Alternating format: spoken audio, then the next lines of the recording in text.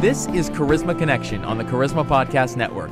I'm Taylor Berglund, and today we are on the floor at NRB 2017 in Orlando, Florida, and I am so honored to have at our mobile studio here today, Earl Cox. Earl, how are you doing today? Taylor, I'm doing just great. I feel like I'm on NPR, matter of fact, sitting here talking with you. You have such a great voice. Thank you very much. I appreciate that. So I know that you were named an ambassador of Goodwill from Israel to Jewish and Christian nations by Benjamin Netanyahu. And you have just years of experience of working with Israel, working in politics, all of that. Can you talk a little bit about your background? Yeah, well, I had the wonderful, wonderful opportunity to work as a spokesperson for 4 U.S. presidents in Washington, D.C., and that tells you my age right there, I guess. You don't ask me the last one I worked for. You're about the same age as me, right? That's just a few years your senior. But in any event, we had a great time working in Washington, D.C. I left Washington, D.C. to manage Elizabeth Dole's campaign for president when she was running. And, of course, we started in that race a little bit too late, and George Bush had a little bit more money than we had, so we had to drop out, and I went over and started helping the Bush campaign. And I was headed in the direction of ending my career in government, perhaps as an ambassador for the United States of America. Somewhere in South America, I speak a little Spanish, so it would have helped me a little. But one day I was out running. I live in several places, but one of my homes is in Charleston, South Carolina, on the beach. And every morning I run. At my age, I still run, believe it or not. And I was out running, and my life changed. I had what many people would say a Damascus Road experience. Now, I never believed in those things. In fact, when I was in Washington, I'd see these preachers standing on the streets out there saying, hey, look, turn your life to Jesus, and I'd sit in all of these prayer breakfasts and so forth, but it was all in my head. There was never anything in my heart relative to my Savior Jesus. But in any event, I was out running that morning, and my life literally changed. I was always a very stern person, worked 16, 17 hours a day, believe it or not, 6 days a week, sometimes 7 days a week when I was with the President in Washington, in 3 departments, the Labor Department, Commerce Department, Agriculture Department. And it was my job to interpret economic figures, GPN, gross national product, retail sales, durable goods, etc. And but I really was thinking, boy, it's going to be so nice to be able to leave and become a United States ambassador, have somebody drive me around, have my security people. My wife and I were all set on that, and I'd have to get Senate confirmation, obviously. But that morning I went back home and said to my wife, honey, I don't know if you will believe this or not, but I believe I heard from God. She said, I believe you're going crazy. She said, we don't talk like that in this house. Because my wife, like me, we were Sunday school attendees, but we never really had Jesus living in our heart. But in any event, we decided that, okay, so you heard from God, what now? And one of the many things that I heard, I was to go to Israel. I had never been to Israel, couldn't even find it on a map, knew only that Jewish people worked for me in Washington, D.C., but we never talked about religion. So I packed the gang of people that normally travel with me, Taylor, and we headed off to Israel. And I got there, and I'll show you how naive I was. I was standing at the Kotel.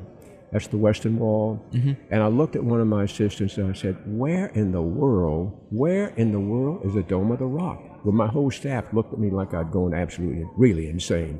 They said, Earl, see it right there? There it is right there. I looked up, and this great big shiny gold-looking thing looks at me in the face, and I said, wow, I have really got a lot to learn. And I wanted to become a pastor, and I figured, well, God's going to lead me into this to a school of theology of some kind. But in any event, I decided after reading the Bible, God did not want me to go there. After reading in 2 John, said, I will teach you, I've anointed you. And so I started reading everything I could on Israel. And my background in Washington, D.C. gave an open door for me to meet, at that time, Ehud Olmert, who was the mayor of Jerusalem, and then there was Sharon, and then Bibi. But it opened doors up for me to work from the very top and opened doors for many Christians to come to Israel. And, the Christian philosophy now is the real Christian philosophy, not those who worked along beside Hitler and his thugs. Mm. These were people that I dealt with that didn't really trust we Christians, especially American Christians. They thought we were there for one thing only, but we were there to bring the love of Jesus Christ to them. And they discovered that. And now the Jewish people are opening their arms up because we are taking that message of love that our Lord Jesus wanted us to give to Israel. So that's where I am at the moment. You asked me for every time you ask a politician to speak on a question, you can bet your bottom dollar that you're not going to have about 5 minutes to go in your program. You've got your speeches prepared. So then, I know. Speaking of politicians, you were saying before we even got on the air, you were talking about how impressed you were with our new president's support for Israel. Can you talk about what that means for the state of Israel to have the president supporting them so much? Well, last night, Taylor, I believe that Donald Trump actually became president of the United States. And you're referring to, because people may be hearing this at a different time than today, you're referring to his joint address to Congress, correct? That is absolutely. He stayed with his words that were on the teleprompter, that he had sat down and talked with his speechwriters about. He didn't deviate from it. And we saw for the first time since we've known Mr. Trump in politics, we've seen a Republican Party starting to come together. We've seen Democrats that were sitting there, many of them wanting to stand, but they were afraid to stand because they agreed with him. He came across with a message to the American people of hope.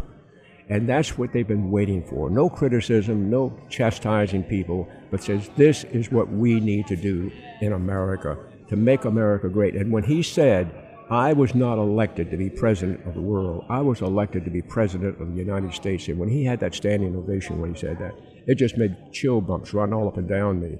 My son happens to do a lot of work for Mr. Trump in Washington.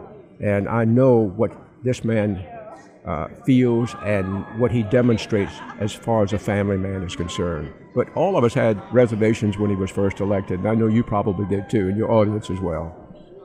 Absolutely. And so, but they've been, especially in Israel, they've been very impressed to hear about Mr. Trump's support for Israel. This is the first time in a long while, and going all the way back to George W. Bush president and then Mr. Obama twice in there, we really didn't show a lot of love for Israel. I can remember several times that Prime Minister Benjamin Netanyahu would come to Washington. He was issued in he was taken in the back door, never given a state dinner. These are things that are unheard of. And so now to have a president of the United States that fully recognizes Israel and says, we want to see our embassy located in Tel Aviv move to Jerusalem. Well, that's been on the table for a long, long while. And he means it. He's got good people around him that understand the Middle East. And I believe we're going to see some things happening over there that we've dreamed about as Christians. You also mentioned that while we're talking about Israel and your expertise in that area, you say that some people seem to misunderstand a bit of what's going on in the Westbank and maybe misuse some of the terminology there. Could you clarify that for believers listening? Taylor, it is, it's one of those things that the media puts out, and people soon, you say it enough times, they go start believing it. The West Bank is really Judea and Samaria, okay? That is land that was given in an eternal covenant to the Jewish people, but they also won it during the 1967 war, okay? It's like saying to the United States of America, give Texas back to Mexico. We would never do that. We would, and if Mexico says, well, if you don't do it, we're going to send bombs at it. They'd send one bomb and Mexico wouldn't be on the map. But Israel trying to protect the land that not only was given to her in the covenant, but Israel protecting her land because she has to have defensible borders. And Ma'ale Adumim, which is just outside of Jerusalem, is one of the most beautiful cities that you'll ever visit in Israel. The mayor is a very close friend of mine. I have him to come with me and travel in the States. And when you go there, you see so many Arab workers that are working in those factories right there on that, it's called the C area. You see them working, and when they hear the word BDS, they hate it because BDS is hurting the Palestinians more than it's hurting those people in the Jewish community, because it's costing these people jobs. SodaStream is a perfect example. All right. Well, thank you so much for coming on the show today and clarifying these things, giving us a new perspective on it, and just sharing your story. We really appreciate hearing from you. If people want to see what you're working on, do you have a website that they can go to? Yes, I have. They have several of them. I think one of them is www. Israel Always. Maybe that's not it. Actually, I don't even know. We've got so everybody at my age, Taylor. Everybody does everything for me, and they just want to see me be able to walk to the next. But people could look up Earl Cox on Google, and they'll probably find a bunch of your websites that way. There we go. We can send people that way. Well, thank you so much for coming on the show today. You've been listening to Earl Cox on Charisma Connection here on the Charisma Podcast Network. I'm Taylor Berglund, and thanks for joining us today.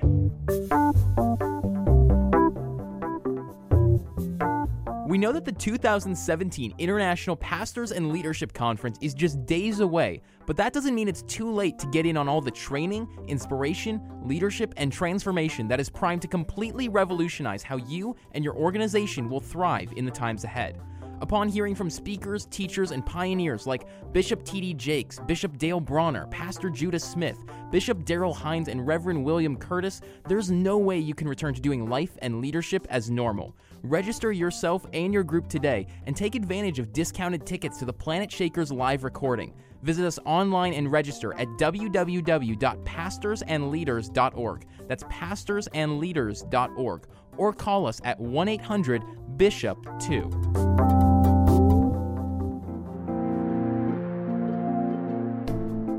This has been a production of the Charisma Podcast Network.